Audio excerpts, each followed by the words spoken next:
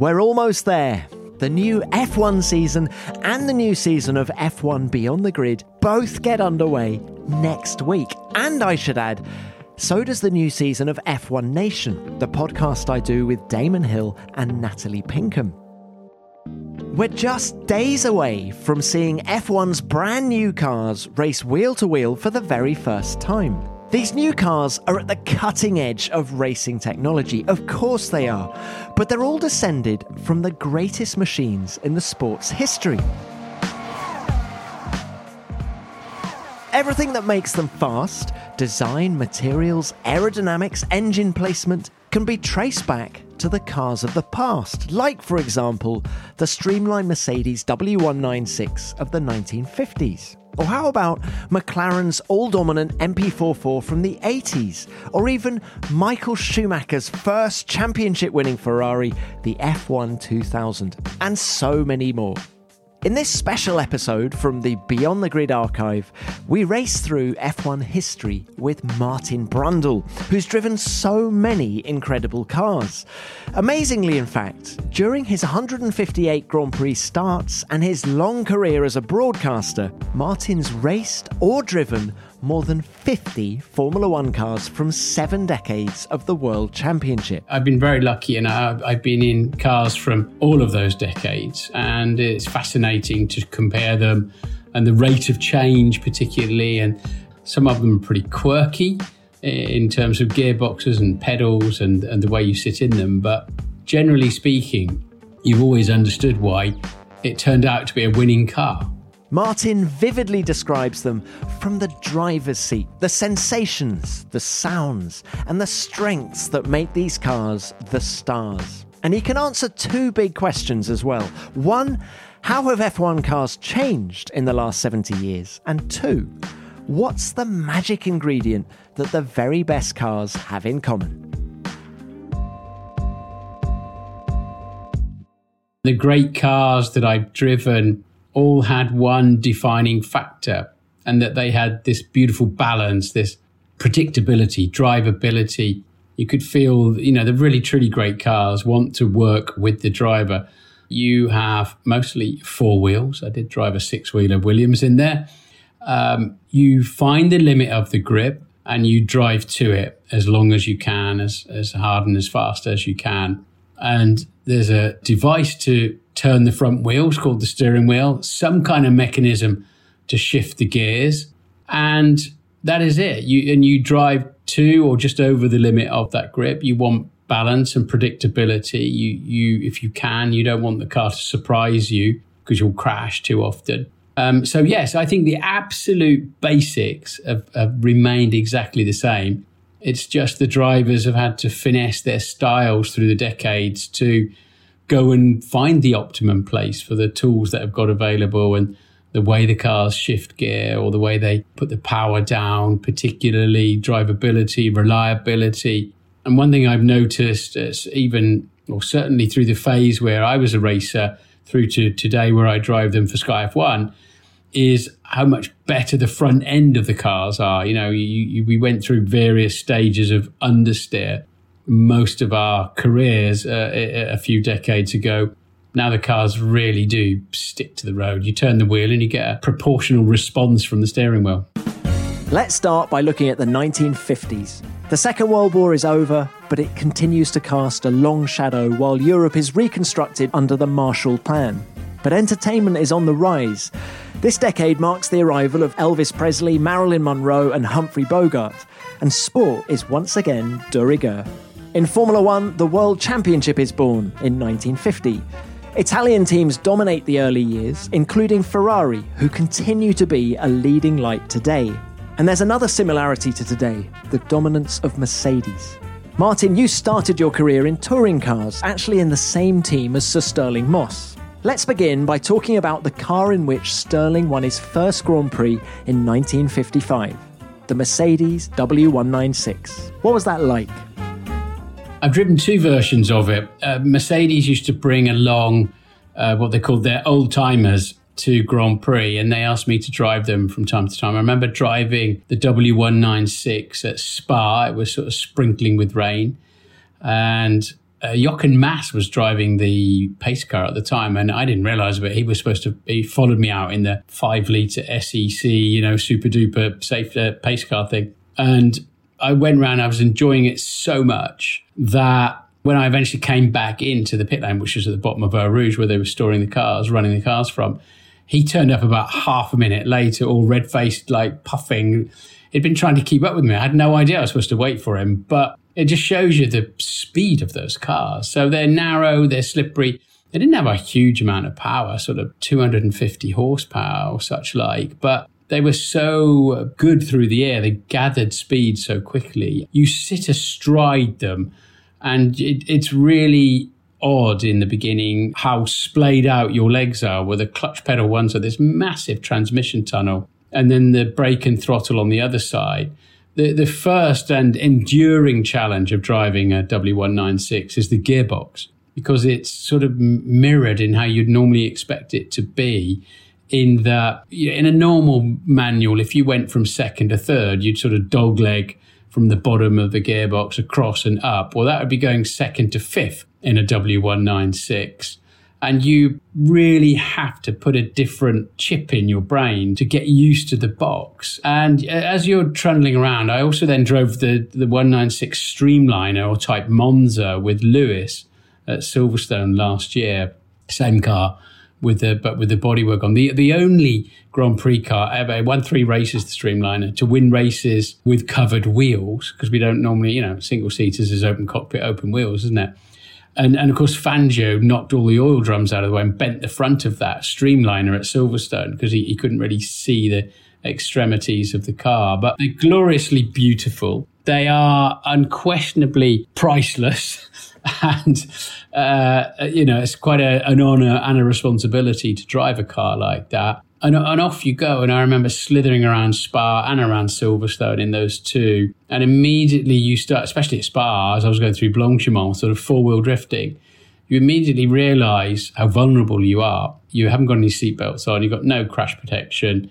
You are sitting astride this transmission tunnel. You know if you hit something hard, you'd just submarine down into the cockpit, and they'd have to pour you out afterwards. And quite quickly I realised that if it was going to start to go wrong, jump out. I could see why they did that. I could see why they hoped to be thrown clear of the car if it crashed, because that was your best chance to survive. So you immediately felt those kind of vulnerabilities and challenges. And on the gearbox, I tried to give Lewis a heads up that third and fifth are up and second and fourth is down. Because yes, you can go second to fifth really easily and feel an idiot. The scary thing is it's easy to go fifth to second and over-rev the engine.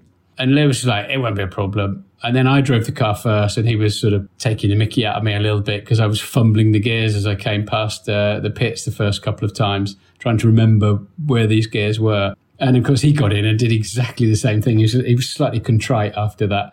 So just challenging and brilliant. Sorry, very long answer to a short question. No, brilliant answer. And can you see why that car won 9 of the 12 races it entered? I think it was ahead of its time, wasn't it? They were using direct fuel injection from the Messerschmitt, I think, warplanes. It was just a piece of engineering for the time. Yes, I can see why it won so many races. It was just so comprehensively engineered. It was only 2.5 litres, a straight 8. But sadly, because of the 1955 Le Mans crash, everything Mercedes withdrew at the end of that year, didn't they? And otherwise, I think it would have gone on to much greater things. But it comes back to the point I made early on about the balance and about the drivability and commanding position you have from the cockpit. And I can see why it just ran and hid in the distance. Fangio jumped ship from Maserati to Mercedes mid-1954. And then he went on later to say that the Mercedes W196 wasn't as nice to drive as the Maserati 250F, which is another car you've driven. Can you compare and contrast the two for us? Yeah, the 250F felt a much smaller car, much more nimble, space frame, and it just was smaller, easier. I mean, a car that raced between 1954 and 1960. They didn't really evolve too quickly back in those days. drum brakes, the Dion rear axle. The one I drove was very happy on 3 wheels, waving its inside front wheel up in the air, and incredibly drivable. No doubt about it. We had to push start it away. That beautiful tail end on it was sculpted around the fuel tank, because that was a key aspect of all of these cars. You were sitting in a lot of fuel. The outstanding challenge in that, although I found it easier to reset my brain on it, was that the brake and the throttle were the wrong way round, or the other way round, shall we say. In the brake was on the right and the throttle in the middle.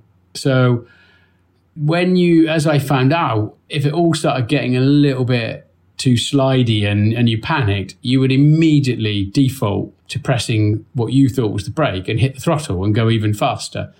So you really did have to change the chip for that one, and quite quickly get into the hang of, but as with so many of the cars of that phase, it was getting it in the right gear, and getting it into a corner was a dominant part of the lap. But there's no doubt about it. The 250 was a really nimble, great little car. I mean, it didn't feel as engineered as the might of that Mercedes, and it had a bit less power. But it was. I could understand why Sir Stirling Moss described it also as the best front engine car he ever drove. Now, there's one more front engine car I'd love to ask you about, and that's Mike Hawthorn's 1958 Ferrari Dino 246, the car in which he beat Stirling to the championship by 1 point. How was that? How did it compare to the Maserati? It felt slightly sort of more together. It was a 1960 car, of course, it was sort of late 50s into early 60. Sweet little engine in it, that 246. It was what was that, 2.4 litre V6, that one, and very drivable. I was doing a feature on Mike Hawthorn, so I drove that in a bow tie and leather jacket, as he always used to race. And the outstanding aspect of all of those cars is the visibility you have of the racetrack, because you do really sit on them rather than in them. And so you feel a total command. Lovely little gearbox. Gave me a lot of confidence straight away, even though the track was a bit wet when I drove that car at Silverstone. And any time you drive a Ferrari is great. I remember that was the car that had the prop shaft coming sort of at a slight angle through the cockpit. And again, with all of those front engine cars, you can't help but feel you're sitting on a little seat with your legs splayed out and your sensitive parts extremely exposed to gearboxes and prop shafts and universal joints just underneath you. And you sort of think, I hope that lot doesn't all come apart, because that's going to ruin the rest of my life if it doesn't kill me. Because you do feel that, you are sitting on top of a lot of turning parts. And again, just fuel everywhere, all around you. But a beautiful simplicity with the controls, with the dials, the dashboard. It's a great responsibility. When people let you in these cars, it's because they trust you and they trust that you won't crash it. I did take the front wing off a Force India once. So the only time I've ever damaged any of those 54 cars that I've driven through different F1 cars. But you won't crash it. You won't over rev it. You won't start dropping the clutch and trying to do practice starts or something like that. They put a lot of trust in you that you will hand it back in the same condition that you were given it as a great privilege. Because, a lot of, like when I drove the Brawn at Goodwood, they said to me, please don't do donuts at the bottom or the top, whatever. We have one of everything for this car and it's on it. So if anything goes wrong, it will not run and we will disappoint people. No pressure. Just one quick question about front engine cars in general. Do they require a different style to a rear engine car? Is it a lot more tail happy? Yeah, they did tend to be pretty tail happy. Not as understeering, not as front sliding as you might imagine. And I think that's because they probably set them up to get whatever the, straight 6, straight 8, V12 or whatever was in the front of it into the corners, skinny tyres. So you even though you didn't really have a whole lot of horsepower, you had enough to break the rear loose in the car and steer it on the throttle. I mean, the 250F, you use the throttle pedal as much as the steering wheel to turn the car. Let's go on to the 1960s, the swinging 60s, when anything seems possible. Man walks on the moon for the first time. England win the World Cup. The Beatles are idolised on both sides of the Atlantic, and the first heart transplant takes place. In F1, it's the decade of unstoppable innovation.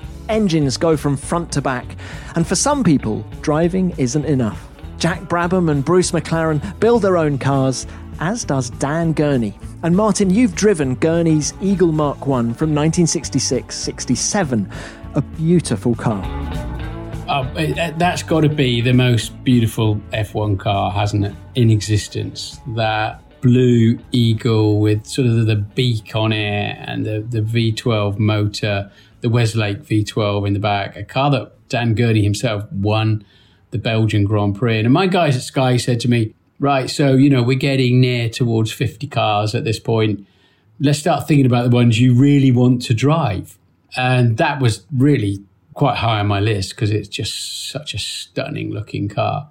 And so I found out who owned it. It was in America. And I called them and said, is there any chance when I'm over in Austin or something, is there any chance we could come round and I'd love to drive that car for television, Sky F1. And they were like, yeah, sure, it would be great. I said, you probably never heard of me, but I'm, I blah, blah, blah. They're like, yeah, we know your name. So wonderfully, it was coming our way over to the UK for Goodwood. So I got to drive that and Sterling's T53 as well for good measure. Cooper, they got that car too, for good measure up the hill at Goodwood. So yeah, absolutely. It couldn't have been, it was the perfect timing for my call. And I sat in it. Dan Gurney was a very tall man, and that car was built for him, unsurprisingly. So I could barely reach the pedals. And we packed me out with some foam. I remember you in this car. Yeah. So I could reach the pedals and the wheel. But as I accelerated off the line, I just sunk back into all of this foam because it had a fair turn of speed. And you always want to put a good show on for the crowd there at Goodwood up the hill. And I realised I was going further backwards. I couldn't reach the pedals. I couldn't reach the steering wheel every time I accelerated hard. So we managed to sort that out a little bit. But the sound of it. Now, a really key thing is when you're in any racing car, it sounds a lot different to what it does outside, because inside, a lot of the sound is dominated by the mechanical turning over of the engine, the camshafts, piston, the combustion really through the airbox or whatever, and just a general mechanical noise. And something like a DFV Cossi Formula One engine's got a highly distinctive sort of sound and feel to it, and the feedback. Whereas when you're outside a car, it's dominated by the exhaust note that you can hear rather than the mechanical. So, but even I could hear the V12 rasp of that as I was going up the hill. I mean, what a privilege to drive that car. It's the sort of thing. I was just taking pictures of it at the top of the hill at Goodwood. I drove it each day and it was faultless. And I just wanted to keep, whichever way you looked at that car, the engine, the chassis, the front of it, the exhaust themselves were a work of art. It was a beauty. How much had the tech come on in the 8 years between that car and the Ferrari Dino of Hawthorn? It felt like a completely different style of racing, I would have thought. A different concept altogether. Those cars in the 50s felt quite agricultural and really heavy. And it was about what they got available to them rather than what they necessarily thought they might be able to design. All of a sudden, you got something that is monocoque and stressed engines and independent suspension and better brakes. And, whilst they still feel quite antiquated compared to anything in the last 20 years, it was a step change. Now, perhaps the greatest pioneer of them all was Colin Chapman and his signature car, the Lotus 49. Well, you've driven the 49B from 1967, haven't you? That is the car. I've driven 3 or 4 Lotuses. That was a nice story, the 49B. We took it back to Zandvoort, again for Sky F1, with its current owner, Adrian Newey. Now, this car won its inaugural Grand Prix at Zandvoort in the hands of the great Jim Clark. And it's also a car that when he was a youngster, that Adrian Newey had a Tamiya kit of, and it got him interested because it had moving suspension and all the parts were named. It got him interested in cars and suspension and design, and full circle, he ends up owning the real thing and treasures it, rebuilt it himself as well. And we took it to Zandvoort and had a right old thrash round Zandvoort in it. The old one, obviously not the new one that was hoping to have a Grand Prix around now. So it was a really lovely story and a really lovely car. So now you've got the Cosworth behind you, that very distinctive mechanical sound and intake sound of that great engine. The car looked, I have to say, flimsy is probably a bit unkind, but definitely minimal in some respects. And you see the way that the front upright is attached to the lower front wishbone by a circlip. And it was definitely built down to a weight, designed by Colin Chapman and Maurice Philippe, who was my first engineer in Formula One when I joined Tyrrell. A great little car, very nimble, plenty of grip, big fat tyres. Of course, that era started sprouting wings, didn't they? And those really high wings as well that thankfully didn't last too long. And sponsorship. The car was in its gold leaf colours, and it was a big change for Formula One. That. Tell us a little bit about the engine in the back of that Lotus, the DFV, because it went on to last for 19 seasons in Formula One. And it's a lovely story because you've obviously driven that car, but the last Grand Prix that DFV did was the Australian Grand Prix of 1985 in a car driven by your good self. How much did the engine improve over that time? It still had the same distinctive qualities, as I say, mechanical sound with all of its cam chains and what have you on the front of it, the intake, I think it was a DFY. I thought the last race I did in that was at the Nürburgring in the Tyrrell with the DFY, but it gained a lot of horsepower. I think the last one I drove had 520 odd horsepower, whereas the one in Adrian's car now was near a sort of late 300s, I'd have thought, 400. Yeah, it was very tractable, very drivable, good centre of gravity.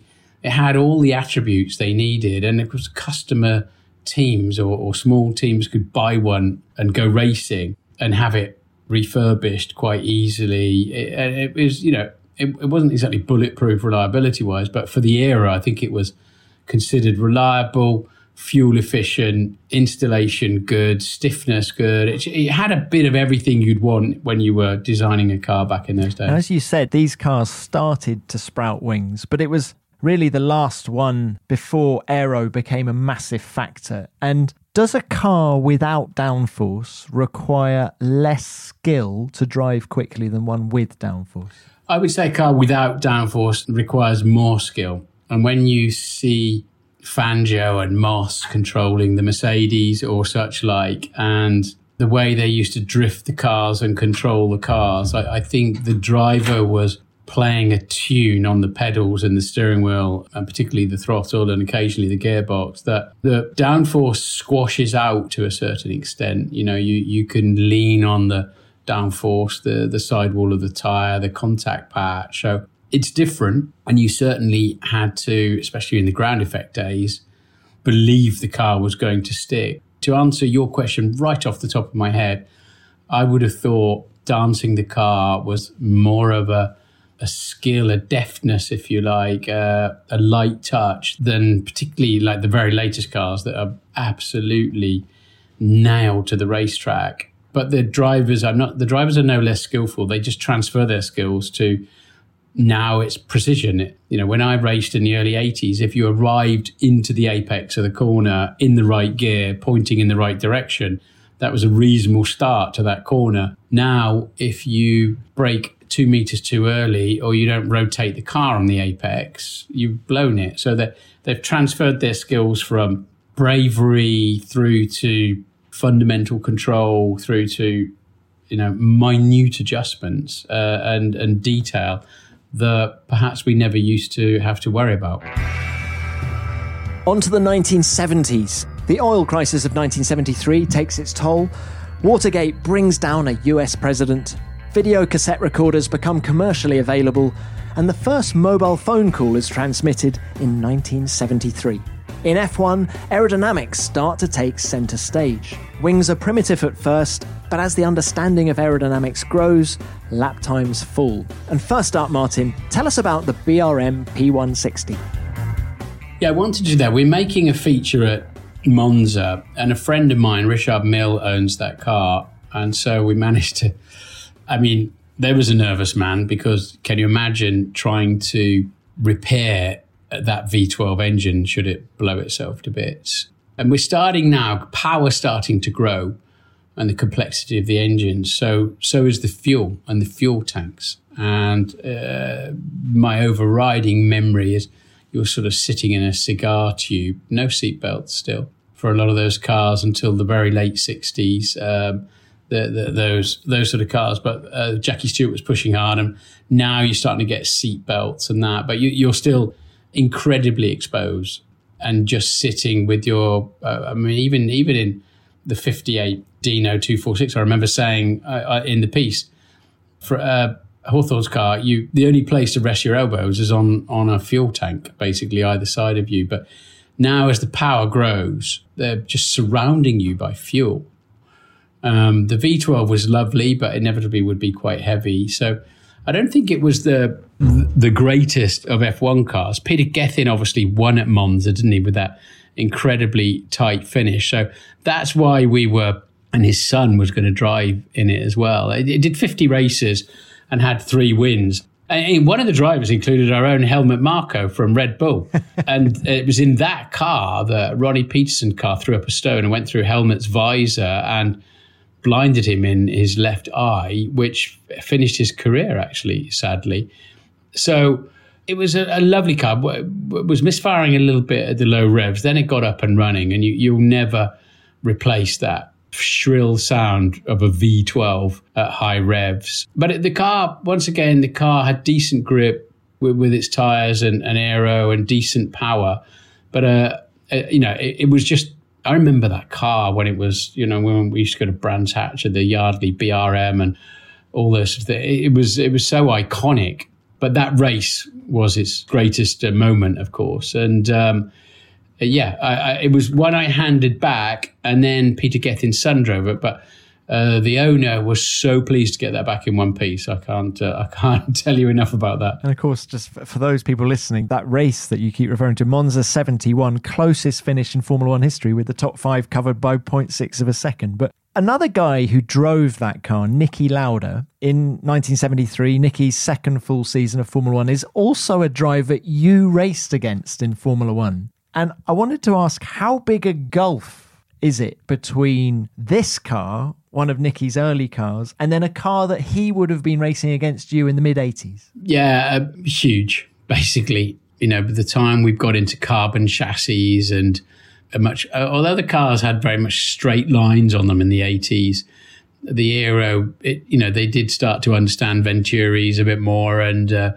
wings and cooling, and the engine and gearbox became more sophisticated. The systems, you're sitting much more inside the car now. So the 80s cars, although we still managed to hurt ourselves quite frequently, development did start galloping on. So in the 50s, cars would race for up to 6 seasons. Now in the 80s, you're starting to get to cars that race for 1 or 2 seasons, absolute maximum, because the rate of change is massive. One more car from the 70s, the Ferrari 312 B3. Again, Niki Lauda's car. History of Niki Lauda's Formula One cars, but a special Ferrari because they hadn't won the title since, 1964. And this was a car that started giving them hope again, wasn't it? Yeah. Now, this feature came up. Zach Brown owned both these cars at the time. The Rush movie was coming out. So we were at Snetterton and we got the McLaren M23, it would be, wouldn't it? And this Ferrari 312, because we were doing a little feature around Hunt v Lauda in the Rush movie. Flat 12. I spoke to Niki about this car after I'd driven it. I said, I drove your car last week, your old car. And he remembered it quite clearly. It was quite quirky inside. And I said, it surely didn't have that, what looked like a circuit breaker from home on the dashboard. He said, yeah, it did. And the switches, it was, the one thing that really struck me was you were surrounded by 4 fuel tanks, because now power's still growing, of course, flat 12 engine in the back of that car. You had a fuel tank above your knees, running all the way down each side of you and behind you. You were literally in a bath of fuel. No wonder those cars, whenever, you watch back some of the old races, used to just burn horribly. But you were just sitting in a fuel tank. But it was a nice car. It worked well. A little bit floppy here and there. It had 10 wins, that car, with Ickx and Lauda. And it was a good car. There's no doubt about it. That falls into the category of cars that give you a bit of confidence and have got innate balance to them. The 1980s, the decade of excess. Thriller becomes the best-selling album of all time. Yuppies become a thing, and Briton Tim Berners-Lee discovers the World Wide Web. In F1, turbos dominate, producing upwards of 1,500 brake horsepower in qualifying trim, and using qualifying tyres, the cars are fiercely demanding to drive. And the car that encapsulates the era best of all is the McLaren MP44 from 1988. I remember you driving the car in Brazil last year, Martin. Many of the people watching were crying. That was a wonderful opportunity, because the first Formula car I ever drove was the MP4-1 in 1983, when Ayrton Senna, Stefan Belloff and myself were invited along to have a go, which was pretty special. And my 54th car, hopefully not my last, was the MP44, actually, the way it's turned out. I wanted to drive that car. It'd been on, along with the Gurney V12 Westlake. The one I haven't driven so far is the 92 Williams FW14B, I think it is, that was the bane of my life when I was a Benetton works driver. Otherwise, it was so dominant that year, it sort of took the shine off. Benetton. But the MP44 Honda, V6, had about 650 horsepower, very low line, Steve Nichols car, very low line car. And you felt that. You're lying down in it. Again, it's quite high up out of the cockpit though. I'm 1 meter 73, 5'8", and 79 kilos plus. No, I'm sure not. And if I'd have been any bigger, I couldn't have got in the car. Senna was about the same size as me. I couldn't have got in the thing. It was built to minimal cockpit sizes. Your elbows needed to fit somewhere. And we ran it, and the shenanigans we had to go through. Were we on the track? Were we not? The rain was coming. It had one set of wheels, but rain was threatened. Heavy rain was threatened. So to get the tyres changed to wets to dries was about a 3-4 hour job.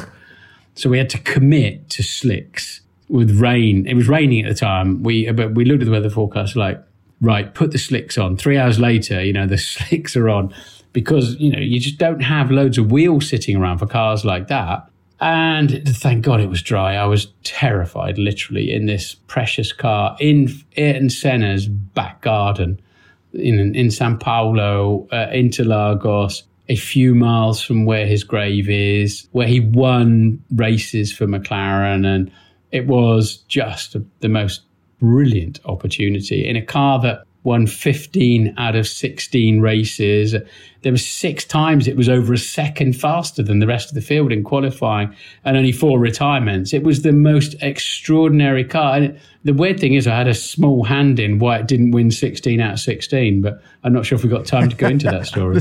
I've got a couple of questions about it. In that Gordon Murray, who was the technical director at McLaren in 88, told me once that MP44 is just an evolution of the Brabham BT55 from 1986, which was a very low-lying car. Yep. And one of the things Derek Warwick said he struggled with in that Brabham was he said he couldn't breathe because of the driving position. Can you relate to what Derek was saying, having driven the car now? Yes, I don't think it was quite as extreme as the Brabham, because there they sort of had the chin bar of their helmet literally pressed into their breastplate and an extreme sort of laid-back position.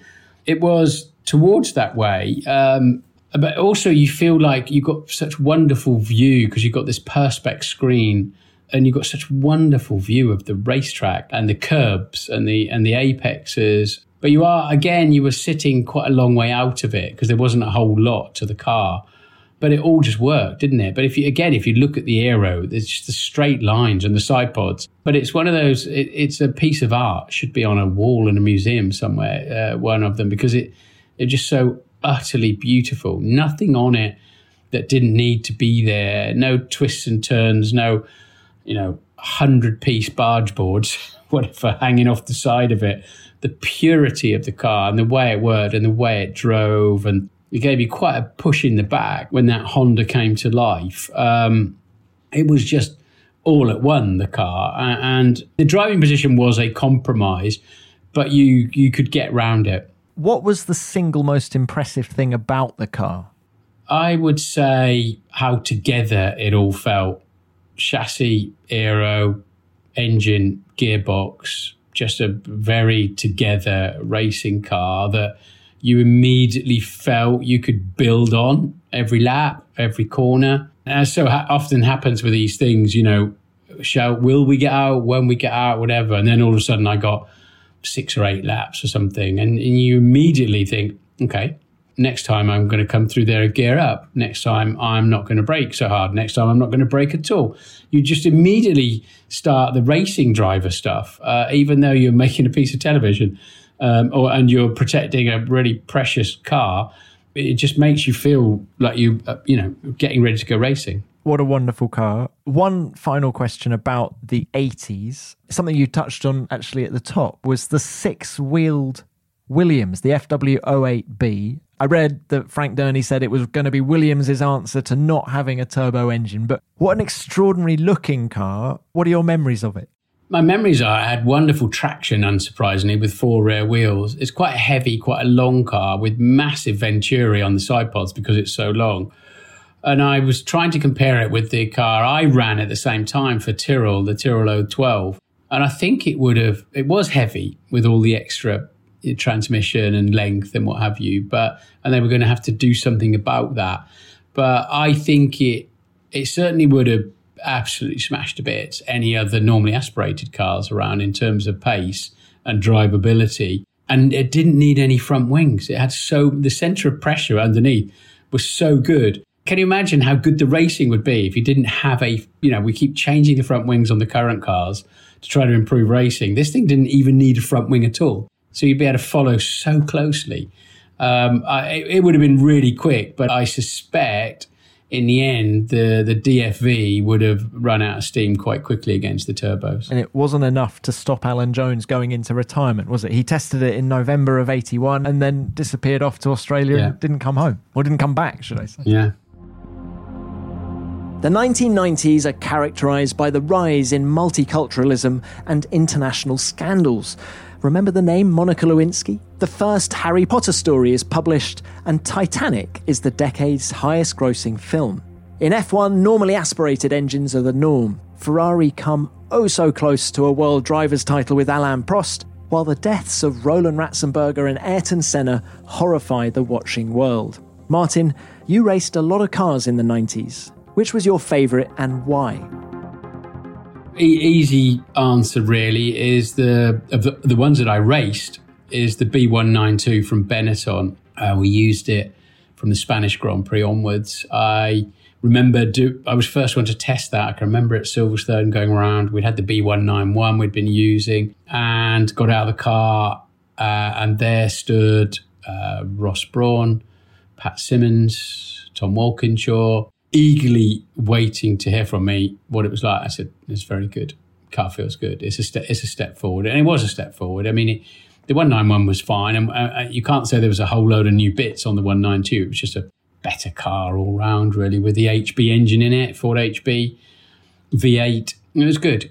But it was a very analog car, manual shift, no power steering, throttle cable, no electronic throttle or anything like that. It was just a very together, straightforward racing car where you could go a bit like a Formula Ford. You could go to an event and you might tweak the spring rate or you might tweak the roll bar stiffness a little bit and just fine tune it. It was a great F1 car for all day, every day. The problem is it was up against a Williams with paddle shift gearboxes, and they would have had back then, they must have had, of course, active suspension, and a car that was so massively more complex and electronic than our car that we did keep it in sight from time to time. Schumi won the 92 Spa Grand Prix, which I should have won had I pitted a lap earlier, and I should have won the Canadian Grand Prix and it had the transmission not failed. But we scored 11 podiums in the car, 6 for Michael, 5 for me, and it was just a great car. And I've driven it again since for TV, and it's still a great car. It's just one of those cars that feels like it's an extension of you. You're seatbelted into it, and it's something you'll hear me say on these TV features, but when I really feel that, I just feel that because you're strapped in so tight by 6 belts into a really stiff carbon chassis, the engine and gearbox is mounted equally stiffly, no bushers or anything in the suspension, no rubber mounts, everything is mounted in a very rigid way.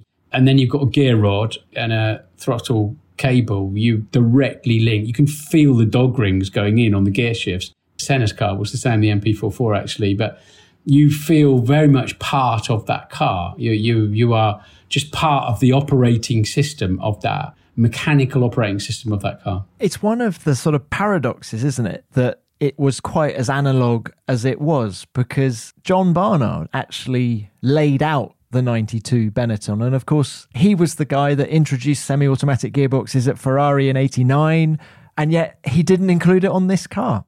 No, I don't. It'd been sort of quite troublesome on the 89 car, hadn't it? But I don't know if the budget wasn't there or what really, but yeah, it was, all it was a highly developed, grown-up version of the Lotus 49B, wasn't it? It was just a much better version of that with an HB Cosworth instead of a DFE and a Hewlin box hanging on the back of it. How much better was this car, the 92 Benetton, than the last car that you actually raced, the 96 Jordan? How had things come on in the intervening years? They moved on aerodynamically. We had the Peugeot V10 in the back of the Jordan, fully, with the paddle shift gearboxes, and aero moved on quite a long way. So yeah, development was rapid, wasn't it? And continued to be so in many respects through these phases. So by now, teams, that you didn't sort of have, let's go back to the 250F from 1954 to 1960 with some tweaks each winter. By now, you've got heavyweight teams, a lot of people involved, a lot of resource, a lot of budget, bringing out updates every 3 or 4 races, or even today, every race, they'll bring an aero update to the track. So unsurprisingly, and with technology and materials and sensors on the cars, simulation tools, and all of the data and knowledge they've now got, unsurprisingly, and the resource, the development race has ramped up massively. So, and we saw that beginning certainly in the 90s. The 2000s are marked by the exponential growth of the internet and the global economy. Until, that is, there is a financial crash in 2008. Concorde flies its last commercial flight, and there's international condemnation when terrorists deliberately fly 2 planes into New York's World Trade Center. In F1, horizons are expanded with races in the Middle East and China for the first time. On track, the decade is dominated by Ferrari. Michael Schumacher wins 5 titles with the team, and Kimi Raikkonen 1, and the Scuderia takes 7 constructors' titles. Martin, where better to begin our look into the 2000s than with the car in which Schumacher delivered his first driver's title for the team, the Ferrari F1 2000. Yeah, it was his 3rd title, wasn't it, after his 2 Benetton ones, but the first one for Ferrari, and Ferrari's first Constructors' Championship for 21 years, as you say. That car had 10 wins, 21 podiums. Rubens Barrichello also driving it. This feature, there's a friend of mine, Paul Osborne, owned these 2 cars. This feature was for a magazine, actually, mostly, but we covered it on TV as well, and was to compare the 2 cars, my 92 Benetton and this 2000 F1 Ferrari. More than anything, I'd never driven a Ferrari Formula One car at this point. And I was desperate. I know it's only carbon fiber in a different color, but I was desperate to drive a Ferrari. So that was why I was pushing so hard for this. But it was quite interesting to get out of my analog Benetton and into this car that was 8 years younger, the Ferrari, and just how much more drivable, how much more grip, how much power with a gearbox and all that sort of thing. You know, the 192 I was still dominated by getting the gears sorted out. The Ferrari was just miles faster and easier to drive in many respects. So that was what that feature, how I ended up driving those two on that particular day. And that was it. I remember leaving the pit lane and actually shouting out, yes, I'm on track in a Ferrari. Now, when I'm doing these features, because we've got limited track time because of the track, because people don't want their precious cars worn out, or when I drive more modern F1 cars, you're only allowed to do 100 kilometers or something, and they've got to do other things within that. So literally 5 or 6 laps sometimes. So I'm GoPro'd up, 3 or 4 different mics in my helmet because different engine specifications, whether it's V8, V10, V12, whether you're revving to 19,000 or 10,000 revs, or it's really hard to get good clarity with what I'm saying. So I go out of the pits in a car I've never driven before, GoPros everywhere, and I have to start talking straight away because I'm making TV features out of it. They want content. No good me trundling around for 3 or 4 laps and then have 1 lap of talking. And back in the day before GoPros, we used to do what they call dirty runs and clean runs. So we'd have big cameras on the car for the onboard stuff, come in, take all that off, and then go and do the same runs again for the offboard shots without the cameras on. So you got a much prettier thing. Now we can sneak GoPros under mirrors and on suspension and that, and not have to do those 2 different types of runs. But nonetheless, I am chatting away as I leave the pit lane because I have to and because I need to. But involuntarily, I went, yes, I'm on the track in a Ferrari. That's how much it meant to me. I've driven several since, but that meant a great deal to me that day. And just going slightly left field, but Ferrari is, of course, the only team that's been around since 1950. Your thoughts on their importance to Formula One? Clearly important to Martin Brundle and racing drivers, but their importance to Formula One? Well, it's essential that they're around, isn't it? I don't think that necessarily means they should be given the high ground on anything and everything, whether it's technical vetoes or whatever. But I think they are recognised as being the primary importance to Formula One, and so they should be. And they have. The history and heritage of F1 is so important. It is 70 years old this year. It is a global business, third only to the Olympics and the World Cup, which obviously happen every 4 years, if we're lucky. And you know what? In this lockdown period, we've had so much to look back on, haven't we? Of that history and heritage. What a rich tapestry of stories and images and tragedies and successes and glories we have to look back on, as we are doing in this podcast. And Ferrari are a fundamental cornerstone of that. Okay, now I want to ask you the best race that you've ever commentated on. I would say they usually involve wet-dry races. 2008 Brazil was a bit of a stonker when Felipe won the championship for a few seconds before Lewis somehow. I was so hoping you were going to say that because I wanted to ask you about the MP423. Well done. Segueing into that. You old pro.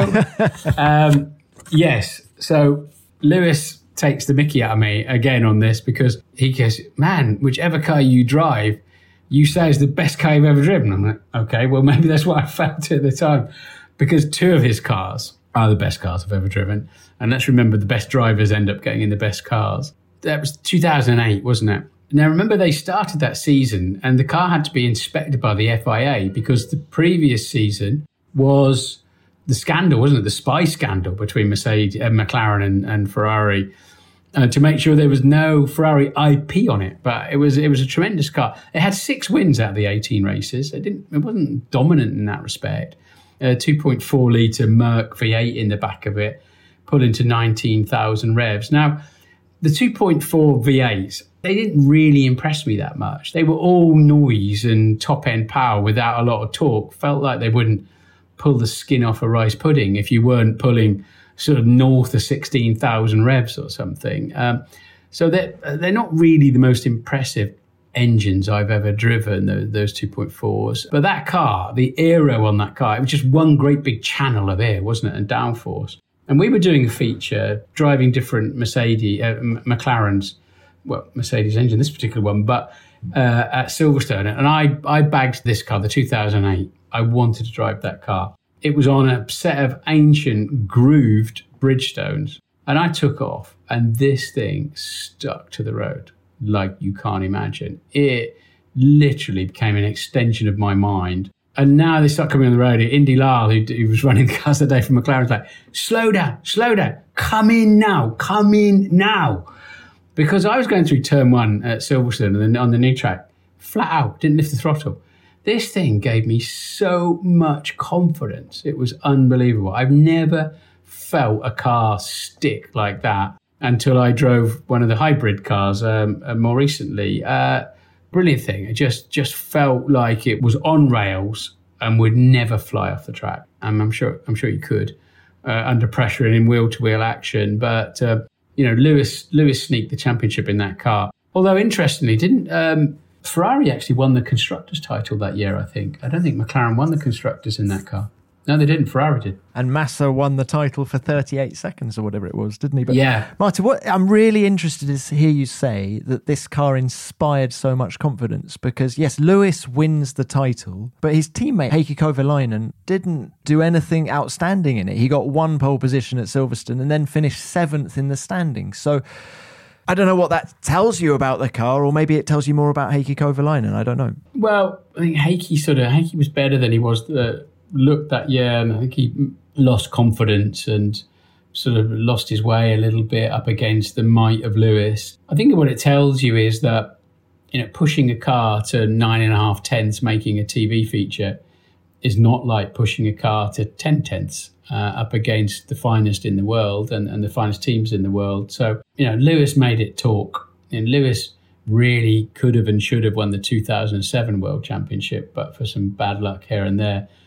So somehow he made it through in 2008. And if you think of his victory that year at Wet Silverstone, one of the most amazing drives I've ever seen at Silverstone that day, then he deserved it. But he was making the car talk, and I can understand why. On to the 2010s, when smartphones and tablets are the headline accessory. 4G is rolled out around the world, and London becomes the first city to host the Olympic Games 3 times. In F1, Sebastian Vettel becomes the youngest ever world champion in 2010.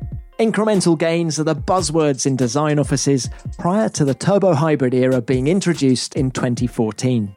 Martin, Red Bull dominated the early part of this decade, and you drove their second title winner, the RB7 from 2011. One of the most impressive aspects of this car was the exhaust-blown diffuser, where the exhaust gases were directed in such a way to maximise downforce from the rear of the car.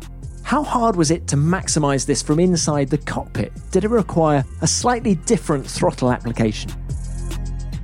What it gave you was wonderful grip. Now, we were doing an overtaking feature on Sky F1. So somehow we put together access to Silverstone, a works driver in the shape of Mark Webber present, and 2 running RB7s, weren't they? The logistics, helicams, drones, all the crew, everything. So I could do, with Mark, show the typical ways to overtake in Formula One, all the techniques, all the quirky stuff.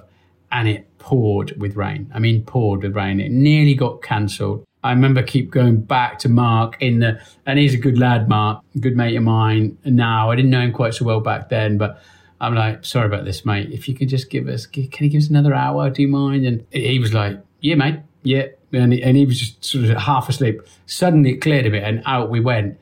And I just couldn't believe how much grip the car had. It had so much traction. And that was, even in those conditions with an old geezer like me driving it. I remember Mark saying to me when we went in for the first, when we'd done our first bit of filming, we could talk to each other as we were going around. So we could talk to each other in the garage. He went, when was the last time you were in an F1 car, mate? I said, well, I don't know, a year, 18 months ago. And I know what he meant, because we were hustling round from minute one, and I felt confident in that car. And it was, I think it's the blown diffusers, the way that the exhaust could generate downforce. And it just gave me so much confidence to floor the throttle. And again, not a huge amount of torque from those 2.4s, but I can see exactly why that car won a world championship. And again, very nimble, very together, with the added bonus of this sort of, you can adjust your rear grip with your throttle pedal, but only in a positive way, not in a negative way. Because when we used to have blown diffusers in the turbo days, you could actually get a car to fly off the road if you lifted off the throttle when you were all loaded up with grip. This only seemed to really work in one direction. It was brilliant. So it was like traction control, really, without being traction control. Yeah, you didn't need to, well, yes, in a way, but you didn't need to control the traction because it just had so much of it. It wasn't, it didn't appear that it was going to spin its wheels. That car won 12 out of 19 races. What did Seb call his? Kinky Kylie. I don't think I was driving Kinky Kylie. And of course, they had KERS by then as well, didn't they? I don't know if Renault, if Red Bull were running it that year, but the KERS, I like to try those systems, KERS and F-Dux and DRS, drag reduction system, rear wings now. They're not quite the switch you'd imagine. It's not like this instant hit. It's like a big hand of God just pushing you along nicely. You transition into the extra speed. It doesn't necessarily just turn up as a instant hit. Well, Martin, look, let's bring it. We've raced through 6 decades. Let's bring it up to the current now with a Lewis Hamilton championship Mercedes from 2015, the W06. Stunning car. What was it? 16 out of 19 wins. Just, you're going to tell me it was the best F1 car you've ever driven because that's what you told Lewis. But what really stood out? Just how together the car was. Now, here was another day where it rained, and I'd been told that morning, this car is needed tomorrow morning in the factory for serious work, right? You must not damage this car. And it started to pour with rain. So I left the pit lane. And my brain hurt at this point because I'm now driving a hugely complex car. I have had instruction. I've had documents sent through to me in advance. I've had instruction about the steering wheel and how the car functions and all of that. There's so much going on. Once again, I'm all GoPro'd up and mic'd up, and I've got to start talking as I leave the pit lane. But actually, you could drive out of the pits like you were going to Tesco's to get some shopping. It was so together. And off we go. And it was stone cold, but the brakes still felt pretty good. And then I accelerated down the straight at Silverstone, and it just kept going. I got a beep in my ear to tell me when to shift gear, which becomes second nature within a lap. And I just kept pulling gears, going up the gearbox. And then I realized I was in top gear in 8th, and it was still accelerating like crazy. And I'm sure they gave me kind of idiot power level, not the sort of stuff that Lewis would be expecting in qualifying. And I actually lifted off in the end. I got scared. I thought, I'm just going to take off. If I keep accelerating like this in the pouring rain, I will either fly off the road or I will take off. Just this relentless torque between the 1.6 motor and all of the electrical assistance you've got to go with it. Linear delivery, no holes, no turbo lag, just this relentless acceleration, which is addictive. You do get used to it reasonably quickly, but God knows how often I was actually on full throttle in those conditions. Not very much, I'd imagine. So the controls, the car, again, you press the brakes, it slows down in a straight line. You turn the steering wheel and the car turned at the same angle as the steering wheel angle you put in, just so direct. And I never raced a car like that responded to my input, even in those conditions. And even with cold tyres, in a way that was so proportional to what I wanted it to do. So, but the cars that car was already over 700 kilos, including the driver. The Red Bull was 640 kilos. The wide track one's now well over 725 kilos. So it's gained over 100 kilograms since that, 2011 Red Bull and that sort of era. So you've got a very big car. You feel like you're in a big car. You can't really see out of it too well. You're buried right inside it. And so what impresses me about today's drivers is their racecraft in what, for me, is some kind of long wheelbase limousine thing. And no wonder they trip over each other a bit, but they're big cars, very big cars to drive, and now they're 2 meters wide, to hustle through some spaces. I do admire the way they race wheel to wheel. When you see Verstappen and Leclerc and Hamilton wheel to wheel like that, I tell you, that's skillful stuff. So Martin, when you look back at the 7 decades and all the different cars that you've driven, when was the balance between car performance and driver input at its peak? I would say in the 80s and early 90s, when I think because there were no sensors on the cars, no simulation tools, very little data acquisition, the driver's experience, and that's why I think people like Nicky and Nigel could still win world championships, in their late 30s, early 40s, or whatever it was, where, gear ratios and roll bars and springs and dampers and all that was a combination of trial and error and a combination of experience along with your engineering, what you'd previously done and what worked, and a gut feeling and all that sort of thing, where I think that the driver had to drive the car more on his experience and his nous and his instinct, and then work with his engineer with really quite limited tools until we started getting a lot of data acquisition in the 90s.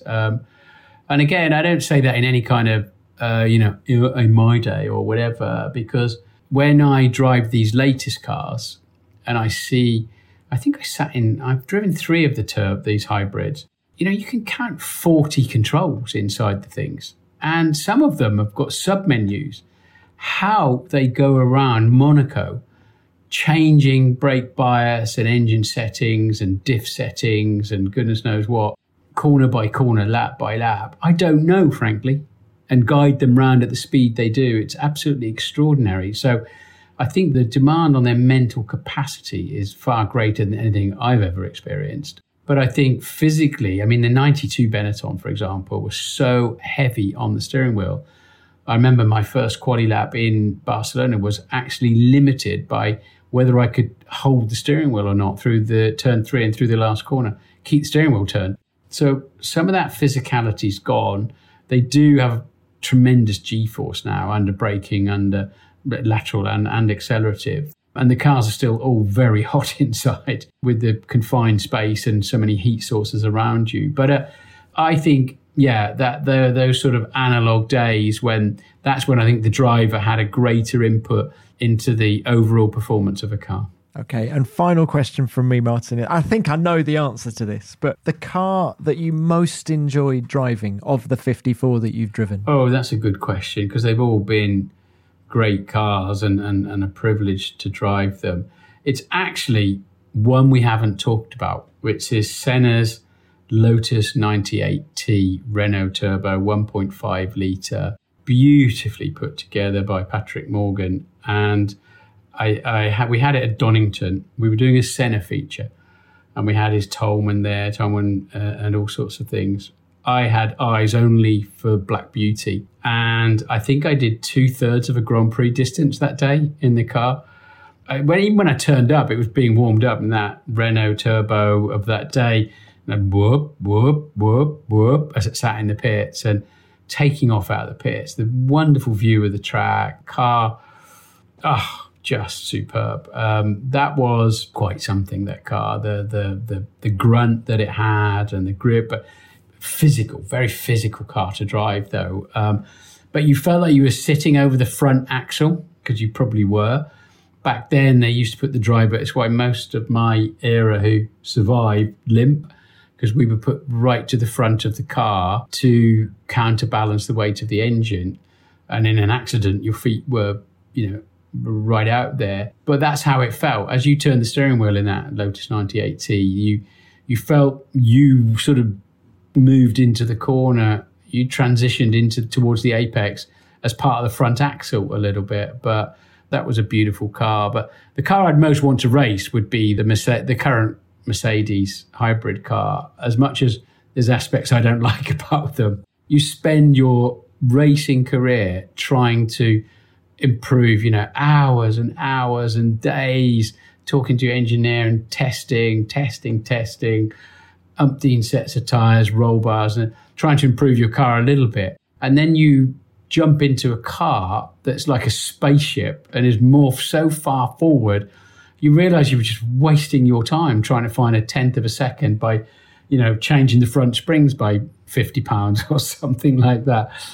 So you crave performance and grip and balance. So you would always crave the latest cars. So I understand why the drivers love these cars. The problem is that probably only 20 people in the world can appreciate, and lucky people like me who get to drive them occasionally can appreciate just how amazing they are sometimes. A brilliant answer, and I love your passion, Martin. Thank you so much for your time, and what a trip down memory lane. Marvellous. Thanks, Tom.